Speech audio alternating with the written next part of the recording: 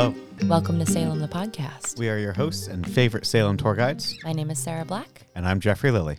And today we are jumping back to 1692 and covering yet another victim of the Salem witch trials, Wilmot Red.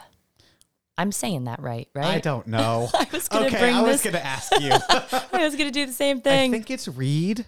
Oh my God, I wasn't even talking about the last name. I was talking about her first name. Oh no, Wilmot's right. Wilmot. Okay, Yeah. I was nervous about this one because my mouth wants to put like an N before the T. Wilmot. But it's Wilmot. Wilmot. Yeah, it's Wilmot. Wilmot. Yeah. And Red or Reed. I say Red. I was saying Red, and I was looking at some stuff online, and I saw just an article that had Reed in parentheses. I've heard that it's been said both ways. Okay. Yeah. But Kerwin, who knows? Hathorn, Yeah, that one's a stickler as well. So REDD. So we are going to go with Wilmot Red. Okay, sure. Are we in agreement? Okay. Cool. But before that, Sarah, how was your weekend last week? Oh my gosh. We went to the vampire ball. Salon? And salon. Oh. It was a long weekend. I bet you could go back to whatever episode it was last year because I said the same thing. It blew me away. It was the craziest party I've ever been to. But this year was even better than last year. It was wild. And we were done. I think it ends at like 1 a.m, right? Yes. And then started at 7. Yeah. We were gallivanting till like 2 or 3. 3. Yeah. 3. I didn't go to sleep till 4. I don't even know when the last time that was. I could have kept going. Oh yeah. It was over and there was acts that I missed. There was I saw on like the Instagrams and there was people there who I knew who I didn't even see. Not once. And I'm like, hey, so I like messaged them later. I'm like, oh my God, you were at the ball? Like, yeah, you were at the ball? And I was like, of course I was at the ball. Yeah. Oh my gosh. It was insane. And the entertainment, the people that Ben and Lex, Vamp Fangs, brought in, oh, that magician. You described him, or shock illusionist, as I should say. Yeah. Dan Sperry. Yep.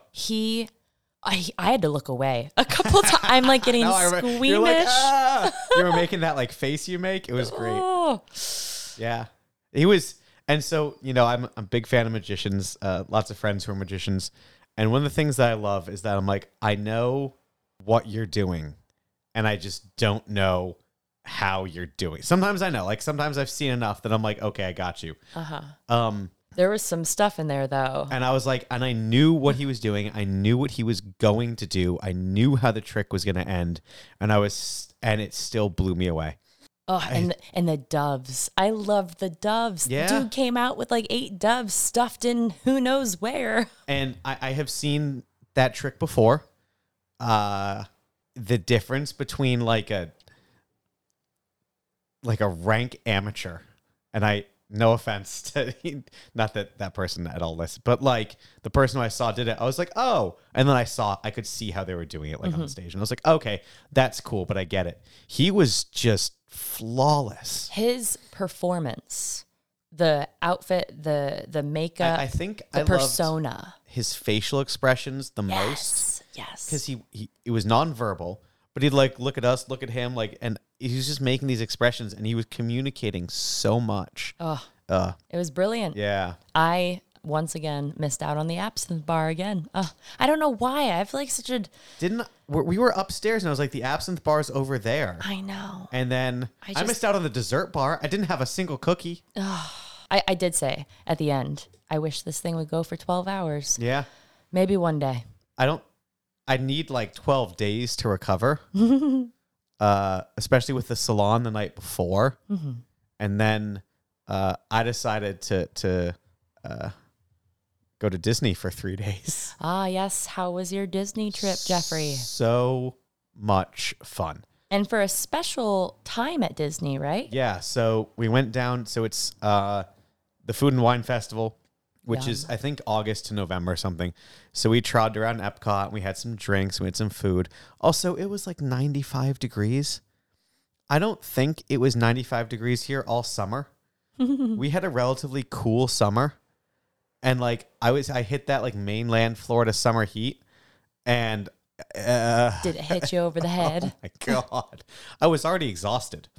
And then that heat was just like crippling. But then we went to the Mickey's Not So Scary Halloween party, and it was so much fun. Monday night it poured rain. We got caught in downtown Disney waiting in line for these cookies, like fatties, but way better. I'm like soaking wet. I'm like splashing in puddles. It was great. But then Tuesday night at Mickey's Not So Scary, they have a parade, they have a stage show, and a fireworks special. The fireworks special only happens once a night. The parade and the stage show happen a couple times. Mm-hmm. And if you watch some of these like Disney bloggers, they say try to get some of it out of the way in the beginning in case it rains. Because then it's going to be canceled. But then some of the other ones are don't go to the first ones because that's when all the kids are still there. So the fireworks was at 10:15. And after that, everyone with like little kids cleared out because they'd seen the first parade and the first stage show. Mm-hmm. We had not. And then it threatened to rain. And we see the first 10 minutes of the stage show and they call it. No. But then it doesn't rain. So we end up getting to see the full stage show again. They brought it back on. Yeah. Nice. Yeah. The stage show is a Sanderson Sisters stage show. I saw a couple of your Instagram stories. Ugh, it looked like so much fun. Let me tell you, I looked at the capacity for the tickets for the event. It's about 30,000 people. Oh my God. That's ridiculous. I don't know. I can't say for certain. I don't think anyone enjoyed that as much as we did. Aw. Like watching the Sanderson sisters on the stage of the Disney Castle, surrounded by Hades and Maleficent and Oogie Boogie and all the Disney villains singing "I Put a Spell on You." Was it a moment? Dude, like, did you cry? Not quite, but it was almost. It was so much fun, and I'm just like, I'm from Salem, and I'm like, the Sanderson sisters are from. I was like, Bette Midler did that. She didn't. Obviously. She didn't do that, Jeffrey. I know. I say that every day on tour, but from the perception of the movie, yes, and the experience of the movie, the connection Hocus Pocus has to Salem, it made you feel more connected to the stage show. Oh, absolutely. And the moment, yeah. And just the experience of being around 30,000 people that are as excited to be there as you. It's just got to be such it's that group happiness feeling. It's like what they're describing about the Taylor Swift shows. Yeah. And not everyone, but lots of costumes. Nice. I got dressed up. I saw. Yep. You didn't wear the beard though. No, I didn't wear a beard. I have a beard. It was too hot. It was so hot. But no, I went as Merlin on vacation from Sword in the Stone. It's great. I saw another dude as Merlin. Did anybody recognize you without the beard? Like 5 cast members recognized me. What? That probably made that made you feel good, didn't it? And one other dude was dressed as Merlin yes. that I saw. We were waiting in line for Pirates of the Caribbean, and like I saw him and he saw me, and we're like, that's really good. Wait, was he dressed in Vacation Merlin? Yeah. Okay. Yeah, exactly. Not regular Merlin. Yeah. I didn't see it. That would have been good if I'd seen a regular Merlin, but it was great. It was a lot of fun. Nice. Yeah. This is this is such a random side turn here, but you saying that you ran into like essentially your doppelganger in costume form. Yeah. I remember last October I was crossing the street at North Street and Essex, and there just happened to be 2 Toy Story Woodies on either side of the street. And so did they draw on each other? Yes. Oh my. So and I got to everyone got to watch the moment where they realize, they look each other up and down. They're like, aha. And they kind of square off. They both put their hands on their pistols and they start shouting lines from the movie. And it's just great. October in Salem. Yeah. So October in Disney, it's like basically. That. Yeah. And there was trick or treating, costumed characters. It was a lot of fun. So definitely recommend that to anyone if you can do it. It was a really good time. And you made it out alive. Barely, but yes, yeah. And then straight back to work for some tour times. Ah, yes, tour time. I don't have too much crazy stuff from this past week. Oh, I've been so busy. I've got a few. I did meet one of, we can just start calling them mutual friends. Mike, the one that you thought was shouting at him. Yeah. Oh, did they come on your tour? No, I ran into him just on the street. Oh. Yeah. So if you remember a couple episodes ago, Jeffrey was giving a tour and he saw this gaggle of men coming towards the tour. And one of them shouted something about, what's in the briefcase? And to you thought they were just messing with you. Yep. And after seeing them, not to stereotype guys or anything, but Thank you. no, they were great. They were Yeah, great. Super nice. I was leading a tour. We were about to stop somewhere, and at first I thought it was an ex-boyfriend. And then they said my name, and I was like, shit, we're really doing this here, aren't we? And then I was like, wait a minute. No, I did a double take. And I was like, no, I don't know you. Who are you? Yeah, You must be a podcast listener. And he's like, yeah, I'm the one that yelled at Jeffrey. So it was great. He's like, thanks for the shout out. He heard. He's like, I was just listening to you this morning. I love that. So that was pretty cool. I've had a bunch of listeners. Same. I went through the amount of nudes I've gone through in the past 2 or 3 days. Love it. It's been a lot. I got asked both my tours today, one of my tours yesterday. One of my tours today, the gentleman, I don't know if I should just blatantly call him out. Do you remember last year, the guy from Canada? Yes. Yeah. Came back down with some of his friends. Yeah. And his girlfriend.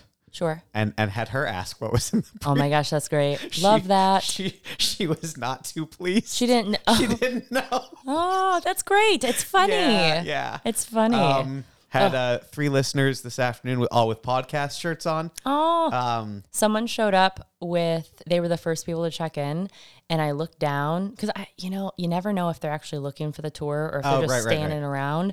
I looked down though, and on her water bottle, she had a podcast sticker, and I was like, I think I know what you're here for. Yeah. It's been fun. And then I also had a group tonight who took your tour earlier today. Which ones? Just a group of 3 women. They weren't listeners, but they had both booked your tour and then my tour coincidentally. Oh, no way. So they'd heard about the podcast. Oh my gosh. This afternoon, and then came and took my tour, and they saw the 3 women with the podcast shirts on. Oh my And they were like, I goodness. think we have the other podcast Oh person. my God. That's amazing. Yeah. I had another listener from up in Quebec, and she speaks French, and she listens to the podcast all the time and translates for her friend and her kids. But That's her incredible. kids are always like, oh, are you listening to the Jeffrey and the Sarah again? Because I guess they don't speak very good English. I had another podcast listener who's also a tour guide somewhere else. And she's like, I love tour time because all that shit Well, happens. hey, I'm actually really glad to hear that because we never know if you guys will enjoy it or not. We just give it to you anyways. Yeah, it's been like, and I don't know what happened like in the past. I think it's people planning their trips and coming here in September, like late September. I feel like they're the ones that have done a lot of research. And yeah, it's the same for me. I've met a ton of people this week. Actually, you jogged my memory. I had a very fun experience. It's not tour time related, but it is podcast related. Okay. So shout out to our friend Sam. She hosted a class at Modern Magic Academy downtown this week. She's doing a triple goddess Mother series. Maiden, Mother, Crone. Sorry, I was missing one. Yeah. So the last one's Crohn's left, right? Yeah. So in October. Yeah. It's the 2nd or 3rd Thursday of October. Only a couple spots left. But I took the Mother one, and it was very much about like creativity and giving birth to like ideas. It was a lecture followed by a circle where we put together these little spell jars and did a guided meditation. So we were all together for about an hour, 15 minutes or so. And after the guided meditation, we all sat up, we're all looking at each other, and she goes around and asks like what people experienced, if you saw anything in particular, if you felt anything. So at that point, we had all talked and everyone knew each other's names. One of the girls across goes, Sarah, I listened to the podcast. There was only 3 people in that room I didn't know, and she was one of them. So shout out to Jackie, who just moved here from Long Island a couple months back. And I guess she's been listening for about a year, if I recall. So, and she's going to be working at the new Haunt at Blackcraft. She got a job as one of the scare actors. Ooh, that's a tough job. We got to go in. Haunting is, yeah. Oof, hope they open. Depends. We'll see. I think we should wrap up tour time, though. Okay, that's it. That's all I got. That's it. That's all we got. Did you want... I did want to plug something real quick. Love all of you. If you're listening and you're coming in October and you've got a tour scheduled with Sarah or myself. Or even me right now. Yeah. And you want to be on our tour. Like, get us as your guide. Right. Hit us up. You can reach out via the podcast or via the Instagram. You can send us an email, or you can message either one of our companies directly to find out if that tour that you are on is one of us. And if it isn't, we'll happily move you. We'll make sure you get one of us, and we'll take care of that for you guys. Just give us a heads up and let us know sooner rather than later. Yes. When we can't move you. Yes. Yeah. All right. Shall we dive back into 1692? Sure. Miss Wilmot Red. For another sad tale. Yeah. Of false accusation and death. So she's interesting in a few aspects, but one of which is there's not a lot about her. I was going to say, she's probably if not the most, one of the most elusive characters we've covered up until this point. I think she's probably the most elusive, yeah. And very, very little is known, especially about her early life. Yeah. Like, we don't know where she was born, nor her exact age when she was born, but it's estimated that she's probably in her 50s at the time of the trials. So I think that comes from, there's the idea that she's born in Marblehead. There's a possibility. Right. We don't even know. But Marblehead's found in 1635, which would have made her 57. If she was born in 1635, right? So, again, I think that's where that comes from, is that if people are sort of the consensus that she's from Marblehead, then she can't be older than 57. That's an interesting... I don't know if I would 100%... No, I don't. Okay. I was sort of putting some pieces together. That's a possibility. If she is from Marblehead, she can't be older than 57. I saw somewhere that she was referred to or reportedly called Mammy Red. Yeah. So usually that's ascribed to an older individual. But also, 57 age. Isn't that old. I mean, it is. But, when you're dealing with Giles Corey or Rebecca Nurse, who are in their 70s and 80s, they got a full 20 years on her. As a woman in the Puritan world, she's beyond her childbearing years. True, she's old in their eyes. Yeah. And remember the generations, like she at that point, she would have grandchildren. Although I don't think we know if she even had a family, it doesn't other than her husband. Yeah, it just lists her fisherman husband. Samuel. Yeah. Samuel Red. So it's the little mystery.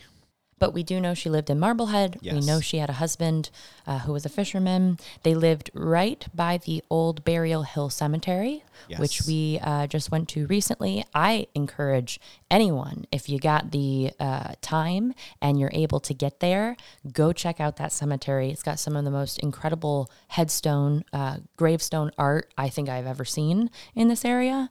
And you will also see a marker for her and Red's Pond, because they used to live right there. Yeah, so it's at the sort of bottom of the hill. There's a little pond. I think there were people fishing there when we went. Yeah, a lot of stuff goes on. Like, I was reading online, it's a pretty big community landmark, I guess you could call it.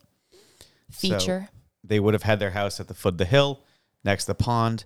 There is a stone there as a memorial. So it's not I guess, is it a headstone? So I was wondering this. I was thinking about this. Obviously, we've mentioned before that there are two people that we know the location of, George Jacobs and Rebecca Nurse. Right.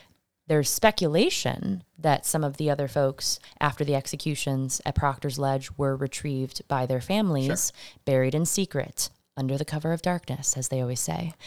She's her family And whether it is just Samuel, maybe she had more, maybe she had some friends, although we'll talk about her relationships with people in town in a second. I think there's a good chance that maybe someone did go retrieve her body because Marblehead is pretty close compared to some of the other communities. Possible. So I think I'm gonna pull up a map right now. No. So I think when the things with Rebecca Nurse, and correct me if I'm wrong, they sailed up the river, so they didn't have to go in the ocean, Right. to do that. They just went up the North River and where the North River was. Correct. And they could have skirted it all the way around back to Danvers. Because it used to run alongside the backside of the Nurse property. So Right. it would have been a very quick operation. They would have been on the far side of Salem Harbor. You would have had to get out of Salem Harbor, around Winter Island, down the North River. What if you went by foot, though? I don't think anyone was going by foot. Then you're transporting a body at night by foot. That's One horse. that's sketchy. I don't know. Would you do it for your loved one? That's sketchy. I think you would. In 16, I don't know. I think you would. Well, then you can make the argument that everyone should have. Actually, I'm going to... hold on, pause. I'm map questing how far it is from Red's Pond to Proctor's Ledge. And I know these roads didn't exist back then. I'm going with 4.5 miles. Do you say map quest? Yeah. Is that weird? I mean, What am you supposed to say? I don't know. Maps? Google Mapping it? No, see, that doesn't make sense. I'm going to say MapQuest. I don't care if it exists anymore. It still exists, right? I don't think so. Oh. Well, by car, it's 5.7 miles. Oh. But it's also, that's not how the crow flies. Well, I mean, also, they couldn't fly. So, Well, they were the witches. They could on the broomstick. You're right. I'm so sorry. But it is a very roundabout way. I'm not sure. I really don't know. I don't know. Part of me wants to believe it, but then again, who knows? We will literally never know. So That's true. it's just comparatively, like where she is location wise, I don't think it would be too much of a stretch. It's not like someone from Andover, you know? Sure, but also there were plenty of people from Salem Village and Salem Town. That's true. Yeah. That's true. So anyway, Wilmot Red. What do you think? Do you think her reputation? Is what did her in? Yeah. Sounds like it. Yeah. She was not well liked by her neighbors. Sounds like by anyone. This seems to be one of those cases where she just rubbed people the wrong way for whatever reason, and was often the subject of gossip. Maybe she was just a little odd. Maybe she was a little eccentric. Sure. Maybe she just misdated all of her. Oh my God, I knew you were going to try to pull. products. I was like, I saw the facial expression and I was like, he's trying to slip this in a clever way. She supposedly could make milk curdle and butter moldy. into a bristle of blue mold. Yeah. Hey, blue cheese, that's the thing. People, I don't like the moldy I don't think cheese. that's what Wilmot Red was serving up. No. But so, I always try and sort of figure out what's going on here. And when you have multiple, maybe she just was absent-minded and would like sell the wrong. Oh. If you make 5 things and they're like, oh, did I make this? Oh, I just made that yesterday. Forgetting or not caring that you'd actually made it 3 days ago. And then as soon as that person gets it, spoils the next day. Right. Not, of course, the fact that she's selling spoiled cheese and, trying to kill people. That's dramatic. It's not going to kill him. I mean, it's going to be annoying. If you buy, it's like when you go to the farmer's market. Have you ever bought the bread at the farmer's market? Yes. You got to eat that stuff in Immediately. like 2 days. It's fresh Yeah. or it's going to mold. But then because 80% of the bread I buy has like loads of preservatives in it, then I get that bread and I forget about it for 2 days and I go to make a sandwich. I'm like, God damn it. You know what you should do, Jeffrey? You should grab the moldy bread, bring it back to the next week's farmer's market. And complain and call him a witch. Exactly. Be like, That's you what I should bewitched do. my bread. Yeah. Yeah. I don't think I should do that. I think we should bring it back. Be like, you sold me moldy bread. You think there's ergot on here? See, it might be as simple as that. Someone just being like, I didn't use this quick enough. Like it got moldy and I didn't really like her attitude when she sold it to me. Yeah. So who knows? Who knows? And who knows if she's even selling this stuff to them? I don't think she was. I think this might have been just, I had an argument with Goody Red and my cheese went bad the next day. Well, there's also that like, that I feel like as well, yeah. that's usually how it is. Like something bad happens in their lives or inconvenient even, and they look at whatever happened that they could possibly use to explain it. Can you imagine? I don't think I've ever had an argument in my life. Like, where it's like, oh, they hexed me after. Like, man, I got into a car accident that day. That must have been because of that son of a... You're like, no, who? Yeah. Like, how? I mean, I get these people's lives sucked, right? And they didn't have the same methods of like logic and understanding that we do today. But I can't even remember an argument that I would have then felt so angry about. Something that's like, so your cheese spoils and you're like, but also, God, I hate these people so much. It's not like cheese was perfect or your milk was perfect for weeks on end. That stuff only lasts a few days. Right. We all know that it gets moldy. You all know that it all gets moldy. Right. It's not a random thing. But now all of a sudden, because the 50-year-old woman rubbed you how fragile are you? And all it takes is someone to say it, someone to whisper it, and start that ring of gossip. We know. Do you think it's because you pissed off Mammy Red? Yeah. Shut up. No, but like we know how bland their lives were. These people love to gossip. They love to judge, especially in that Puritan world. Yeah. Guys needed some entertainment, a book or a Netflix or something. Would have probably done them some good. Probably. They didn't think it was the devil. Mm-hmm. So her name was first mentioned among the accused on May 26th, 1692. So May 26th, let's get a quick reminder of what's going on at that point in the trials. Some folks have already been sitting in jail for nearly 2 months. Remember, we have our first questioning with Tituba, Sarah Good, Sarah Osborne on March 1st. We had just talked about John Willard in our last victims episode. At that point, he had just been apprehended about a week before. So his story is basically playing out at the same time that Wilmot Red's story is playing out. This is one day before the formation of the court. Jeffrey, you read my mind. Under that, I have when does Phipps arrive with a new charter? So I was looking to you to remind me of that date. May 14th. There we go. And then he forms the court on May 27th. And she is accused on May 26th. Yeah. Although I shouldn't say accused, just her name is brought up by the girls. Any idea which girls that might be? I don't know.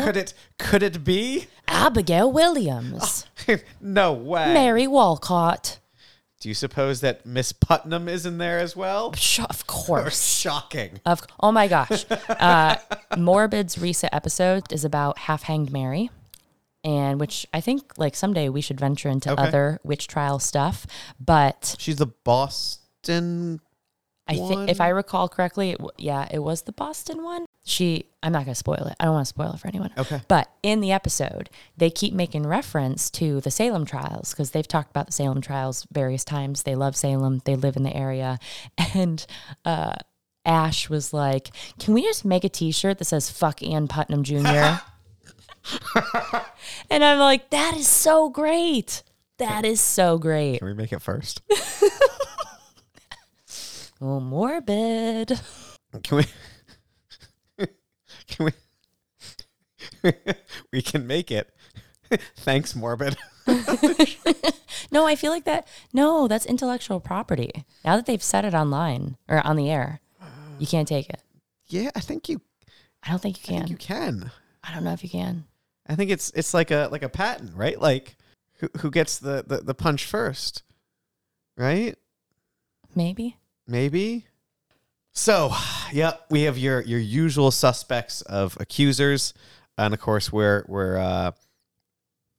3 months into the accusations at this point. So their accusations are getting more condensed and more similar.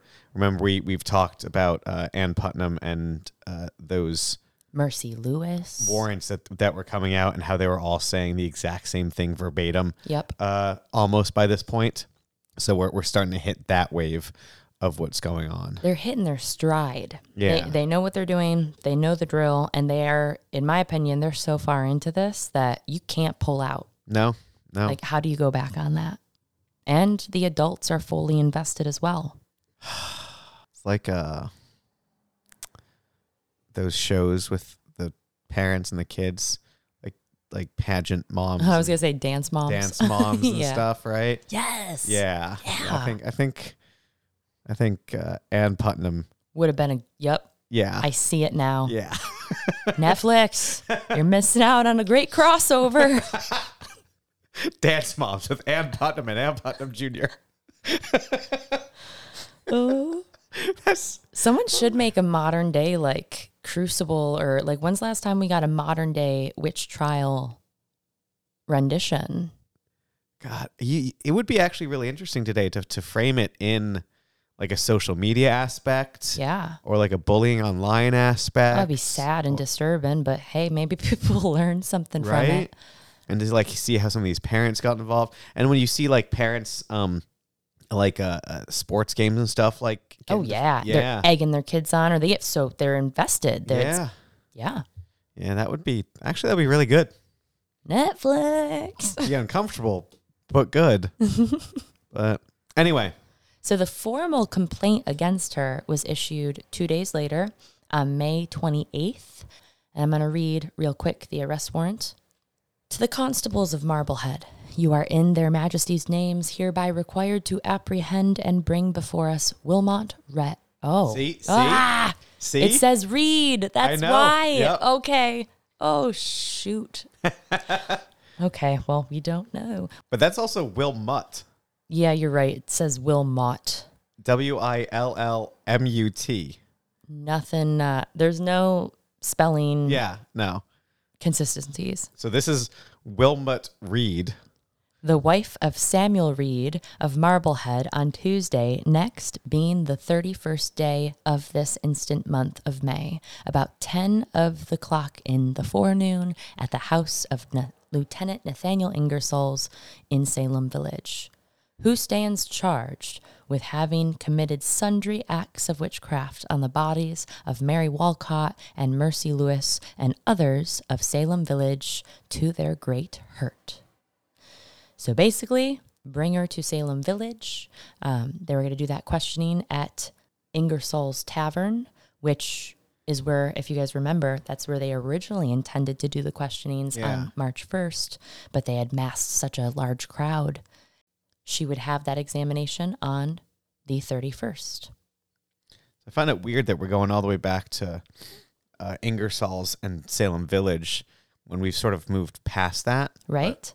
There's also a big arrest day. I believe Martha Carrier, Elizabeth Howe, John Alden, Mary Toothaker, to name a few. So we're coming up on, again, sort of one of those. It's starting to get bigger. Yeah. The growth is becoming exponential. Because remember, at this point, it's not just the girls that are pointing fingers. You have a lot of adults that are engaging in the accusations as well. Mm-hmm. So remember, Martha Carrier, she's from Andover. Yeah. So that means we're starting to dip into that territory also. Which I can't wait to do a whole episode on Andover. I'm sorry. An episode on Andover? A couple episodes on Andover. Okay. We're going like 3 or 4. So do you want to talk about her examination? Sure thing. Of course, as soon as she enters the room, the girls start with their fits. Yeah, it's a good example of how that plays out. And we also see the touch test being used in this situation. So the touch test, have we talked about that before? I don't know if we've really gotten into it. Okay. So the base idea behind the touch test is that you cannot hurt someone both spectrally and physically at the same time, or you can't touch someone physically and spectrally at the same time. So if you are spectrally hurting them, you cannot, or when you physically touch them, then that physical touch will supersede the spectral attack, and that attack will subside. So as soon as she, in theory, touches them, puts a hand on them, Yes. their torments should stop. Yes. Which, you know, if you use your head for just a second here, it is very easy for anyone to just stop. Like it's very easy to fake this. Right? So, yay, touch test. And of course, it works. I think this is also a good example of how the system is starting to run like a well-oiled machine. Like it's very quick. Her examination is quick. Yeah. There's not a lot of evidence brought forth, and it's just like, boom, she's sent to jail. It's like, okay. But it's also a strange one because there isn't a lot. Mm-hmm. And out of the hundreds of people, some of them, because there's not a lot of evidence, do get found not guilty or do, you know, the charges get dropped, whatever the case may be. But here, they're like, nope, hurt me, brought the book, touch test, done. And you're like, whoa. It's like, was it just a bad timing, bad day? Like the magistrates were just In a mood, Yeah. you know? Which also, I feel like maybe, given the time, so it's May 31st. Oh, and the court just got Yeah. put together. So maybe they're just like, get these people through, and Yeah. then we're about to start the actual court proceedings. That needs our attention. That's more important. Yeah. Yeah, that's probably so. Again, poor timing. Like maybe if she was maybe if they pointed the finger earlier on, Like 3 weeks earlier. it wouldn't have stuck. Yeah, and they'd had the examinations, and she would have been like, oh, well, they did fine. But then, of course, they have the examination in May, June, July, August, 4 months before the trial. Yeah, she's sitting in jail for a while. Yeah, which is not unusual.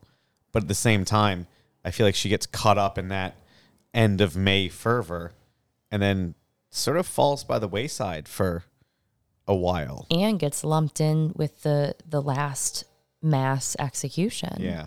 Again, getting wrapped up in that, you know, in the tumultuous of the trials at that point. Yeah. So she's sitting in jail for about 3.5 months before her trial. And her trial was held the week of September 17th. There was a call for witnesses, which is typical in these proceedings. Right before the trial began, the magistrates would put out a call, and people that had any knowledge of her supposed witchery would come forward and give formal testimony. And on that call for witnesses, there's 15 people there that they are summoning to appear at this trial and testify against her. But like half of them aren't even there. That we know of. That's another thing too. We don't have, like, how do we know that? Well, not everyone shows up, I believe. Well, no. So I read something online that was like, it was just like a general history of her. And it made reference to this, that like, you know, there was a bunch of witnesses that supposedly had information, but only 3 of them showed up. Okay. But like the things that we have, the documents that actually remain, they're not from her trial. We all know that the trial was... Yeah, they're all from depositions and pre-trial. And, Right. Yeah. So my guess is that like we don't know for sure if those people didn't show up or not. There's a chance that like those documents don't exist. That's also fair.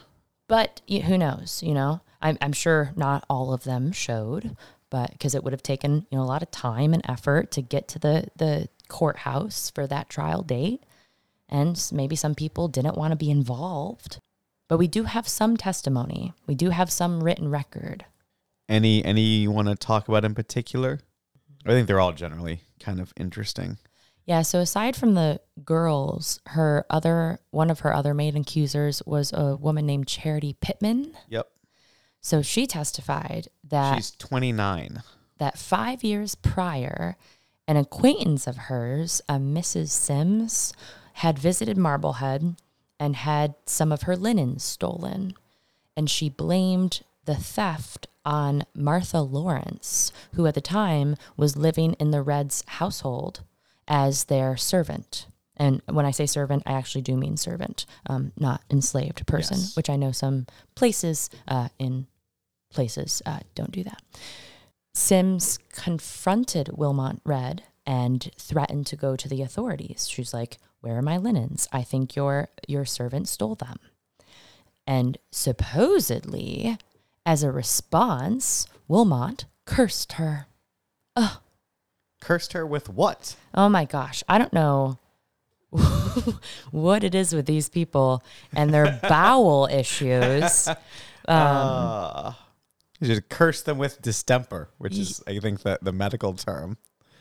And what they refer to it in here as well. Yeah. Or the dry bellyache is what she actually. So the thing is that the individual did come down with distemper or a dry bellyache afterwards, it would seem. So I have to say I learned some new words from this episode. Minger. Mingre? I'm not sure. Minger. Mingere. Which in their world meant urinate. Yep. And then kakar. That sounds great. Minger and kakar. That's like... And that means to defecate. So in the documents, it says, upon which the said Red told her in my hearing, which I think they mean in my ear, that she wished she might never minger or minger. Hold on. Nor kakar. Hold on. Mingery. Is that what it is? That's I hit the Google. Mingery? It says verb translate to urinate. Yeah, we did it. It's an Italian base word. Ah. Borrowed from Latin mingery. So obviously they want to keep this clean. Oh, to make water. This is how they censored. They censored with Latin. Mingo, minigus, mingery, to make water or Did you look up urinate. kakar? No, hold on. Let me. What is it? How do you spell it? Cacare. Wait, it's giving me cadre. No, search instead for. So it's Italian or Latin based. I don't see a English translation. I don't see it's not coming with the auto pronunciation. When I typed in pronunciation, it says. Well, we're gonna go with kakar. Do you mean cadre? No, I don't. Can you just pronounce it for me, internet? I think we should give up. Where's my where's Siri when you need it? Okay, well, we're just gonna go with kakare or something. Kakar. Sure, love it. But yeah, literally in the documents, it talks about how this woman, upon having this interaction with Wilmot, could not urinate or defecate.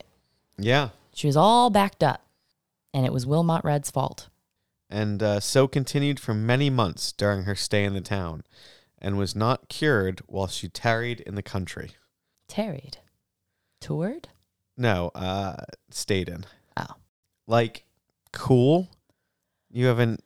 Again, it's just one of those simple things where they blame it on a witch. Yeah. Like it is. Yeah. There's no logic. It's just their version of reasoning. And again, also, remember, she thinks that her linens were stolen. So she's looking for a little bit of revenge. Mm-hmm.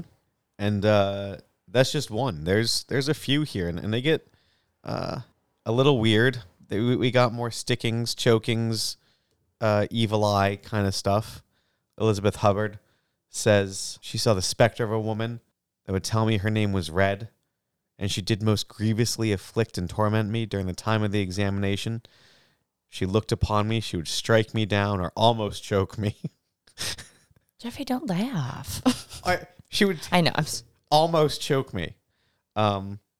Also, on the day of her examination, I saw Wilmot Red, or her appearance, most dreadfully afflict and torment Mary Walcott and Abigail Williams and Ann Putnam. I believe that Wilmot Red is a witch, and that she hath often afflicted me And the aforesaid persons by And the acts. aforesaid persons by acts of witchcraft. Sure. Thanks, Lizzie. But I do appreciate Wilmot Red's sort of response. To all of it. Yeah. Oh, you read my mind again. Okay. Because I was hoping that we would be able to kind of circle back to that. Yeah. Because obviously we don't have her words during the trials themselves. Right. We don't have her response to these depositions, but we do have some of her words from her examination, as brief as it was, when they ask her, you know, what is tormenting these girls? If it's not you, what is it? What does she say? She says, I cannot tell. My opinion is they are in a sad condition. They are in a sad condition. And very, very honest. Just like, I don't know. Yeah. But I love the way that it's, regardless of, I think what she is saying is not exactly what I am reading. Mm-hmm. I think I understand when I'm reading it, I look at it and go, they're just in a sad condition. Like, these girls are just looking for attention. They're just having fits. I don't know what's going on, but they're problematic. Oh yeah, I don't think that's what she meant. No, but, that's what Jeffrey would do in the court. But when you see it, my opinion is they're in a sad condition. Yeah. Yeah. No, I think she's like actually like. But at that point, you might be right though. At that point, she may be one of those people that's like, yeah, this is all a bunch of BS. Like, this can't be real. Right. We know that they're faking it. And maybe there was a little tone of sarcasm behind it. Who knows? Yeah. But ultimately, she is found guilty. And she is sentenced to die alongside 7 others on September 22nd, 1692. And this is the last round of executions and the largest. It is after this that everything stops. Or slows. Yeah. Well, but she is hanged on September 22nd, as Reverend Noyce calls them. 8 firebrands of hell. How sad it is to see 8 firebrands of hell hanging there. Which is weird. The fact that that's just sitting rent-free in my head is kind of ridiculous. Thanks, Reverend. Yeah. His words forever burned into our brains. So many people. Good, which is good. Yes, it's history. Yeah. We have to share it with people. But yeah, I think I can imagine that being one of the most dramatic execution days out of all of them. I mean, all of them are sad in their own ways. Obviously, the one with George Burroughs, The Lord's Prayer, Cotton Mather being there, John Proctor being up there would have been intense. But this is the largest. And I think at this point, people have probably hit their breaking point and everything is just maxed out. I mean, this community has to be exhausted.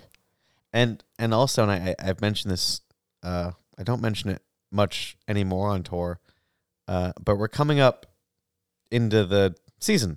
I mean, for us, it's the Halloween season. For them, it's the harvest season. There's other things that need their attention. Yeah, it's one thing to do this in the middle of June.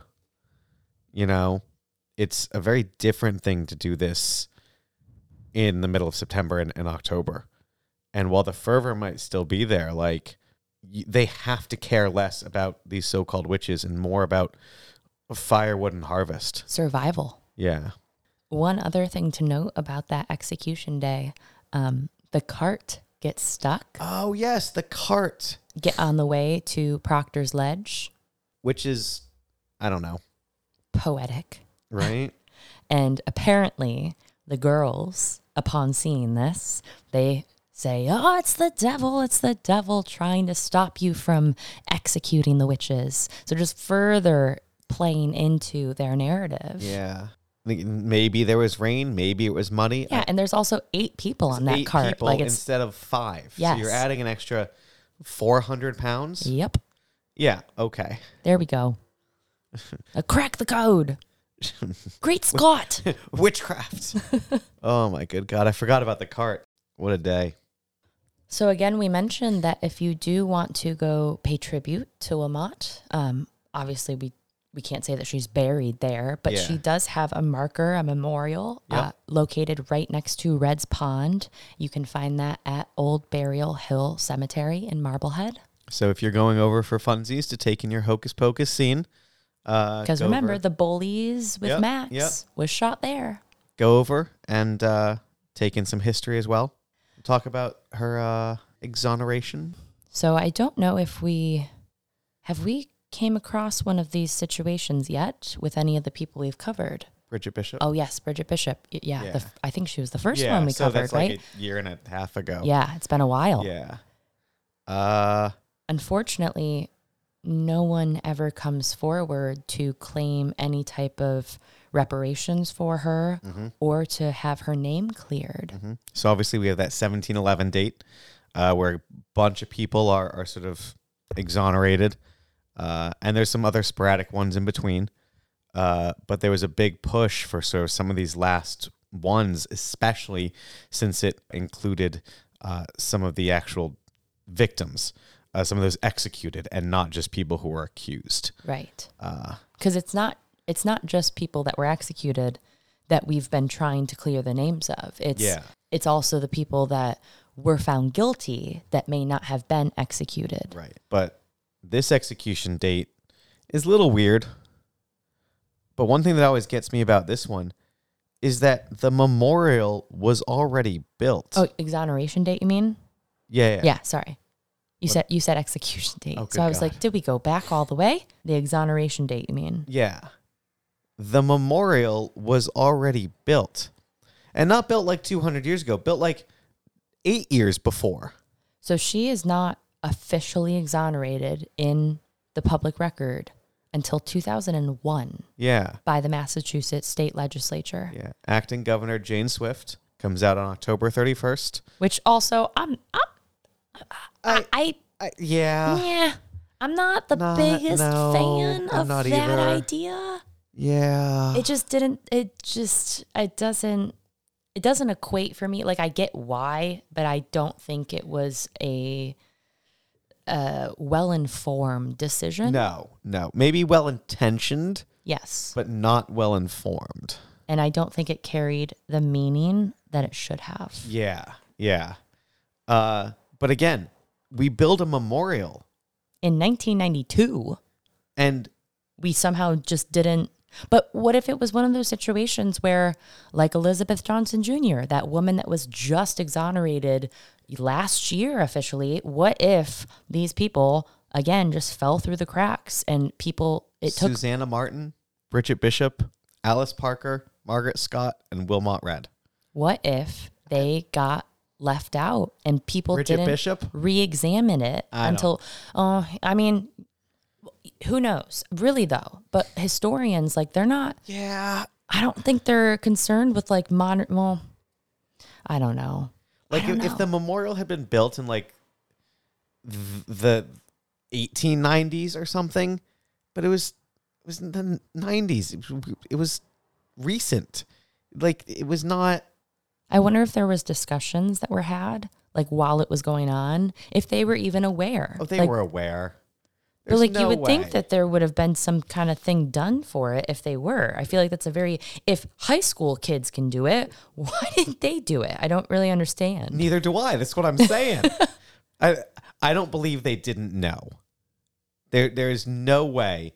The people involved, the historians involved, Arthur Miller was there, Eli Wiesel, the Holocaust survivor. I don't think that they would have intentionally decided, we're just not going to bother with this. You have to at least, I don't know. It's weird to me. Because we did also have another round of exonerations back in the 50s. Right. So, why do we see these pockets?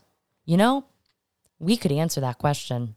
We could do an episode on the exoneration and, the multiple exonerations and the public response to them and the public fervor leading up to it and why this even became a thing in the first place. Yeah. Okay. Shoot. Okay. If I want to answer my own question. We'll have this discussion in professionally. The future. We'll still be arguing about it, but we'll be more informed. Yes. We'll figure it out. Yeah. But that was October 31st, 2001. Got anything else?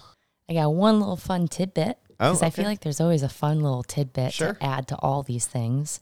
Did you know that there's a Marblehead band named after her? What? It's literally called Wilmot Red. Oh, That's the band name. like a. Like a band, like a rock band. Oh, okay. I thought you meant like a. I don't know what I thought. Like a. Like playing at a bandstand, like in Marblehead. Oh, like a bandstand or something like. No. She like a band that indie band. Her and the or that band and the. Oh my gosh, I was thinking about them too when I came across this. The the Crown and Shield Elephant. Yeah. What were those people's names? Captain Crown and Shield. Cheers Elephant. The band is called Cheers Elephant. Yeah. Captain Crown and Shield, lying in a Lily field. Littlefield. May I buy an elephant for you? Go back and listen to the elephant episode. That was so good. Oh. So yeah, they were founded in a garage behind the Three Cod Tavern in Marblehead, Massachusetts. Okay. And so I was like super curious as to why they chose the name Wilmot Red. And thankfully, there was an article about the band. They formed in 2021. The name, so I guess they used to all hang out at Red's Pond. James, I think one of the main founders of the band, he said he was admittedly a bit obsessed with Wilmot Red because she's, I don't think we mentioned this, she's the only person from Marblehead accused. Yes. So she is kind of like their person. Yeah. Right? Everyone knows who she is. So for him as a child growing up, you hear all these tales about the Witch of Marblehead, Wilmot Red. Their original band was named 20%, but it just never felt right, he said. So they decided to change it to Wilmot Red. He said in the article, quote, she was accused of bewitching young girls, but was likely singled out largely because she was odd and grumpy and people didn't like her. We changed it because Wilmot went against the grain and was well ahead of her time, in which we thought was very rock and roll of her. Fair enough. So rock on, Wilmot. There you go. And the music isn't bad. I got to listen to some of it as I was doing the research. Okay. I'll have to check that out. So check out the Wilmot Red Band. I'll link them in the show notes. Love that. I think that's it. Another job well done, Jeffrey. I think we're going to stick with this late night recording. Yeah. Have to get ourselves some of that new Far From the Tree cider, though. Ah, yes. Yeah. Oh, my goodness. You can get it in the growlers. They just released Hocus Pocus themed ciders at Far From the Tree. Yeah. All the cans are sold out, but they're still available on tap. So you can get it there or to go. And they will be coming out with more cans in a couple weeks. And you will definitely see us there. Absolutely. Yeah, we missed on Saturday. Also, they sold out of 6 weeks supply in 2 hours, so fucking good for them. But that means some of us missed out. We'll get it eventually. Oh, absolutely. But with that, thanks for listening. See you later.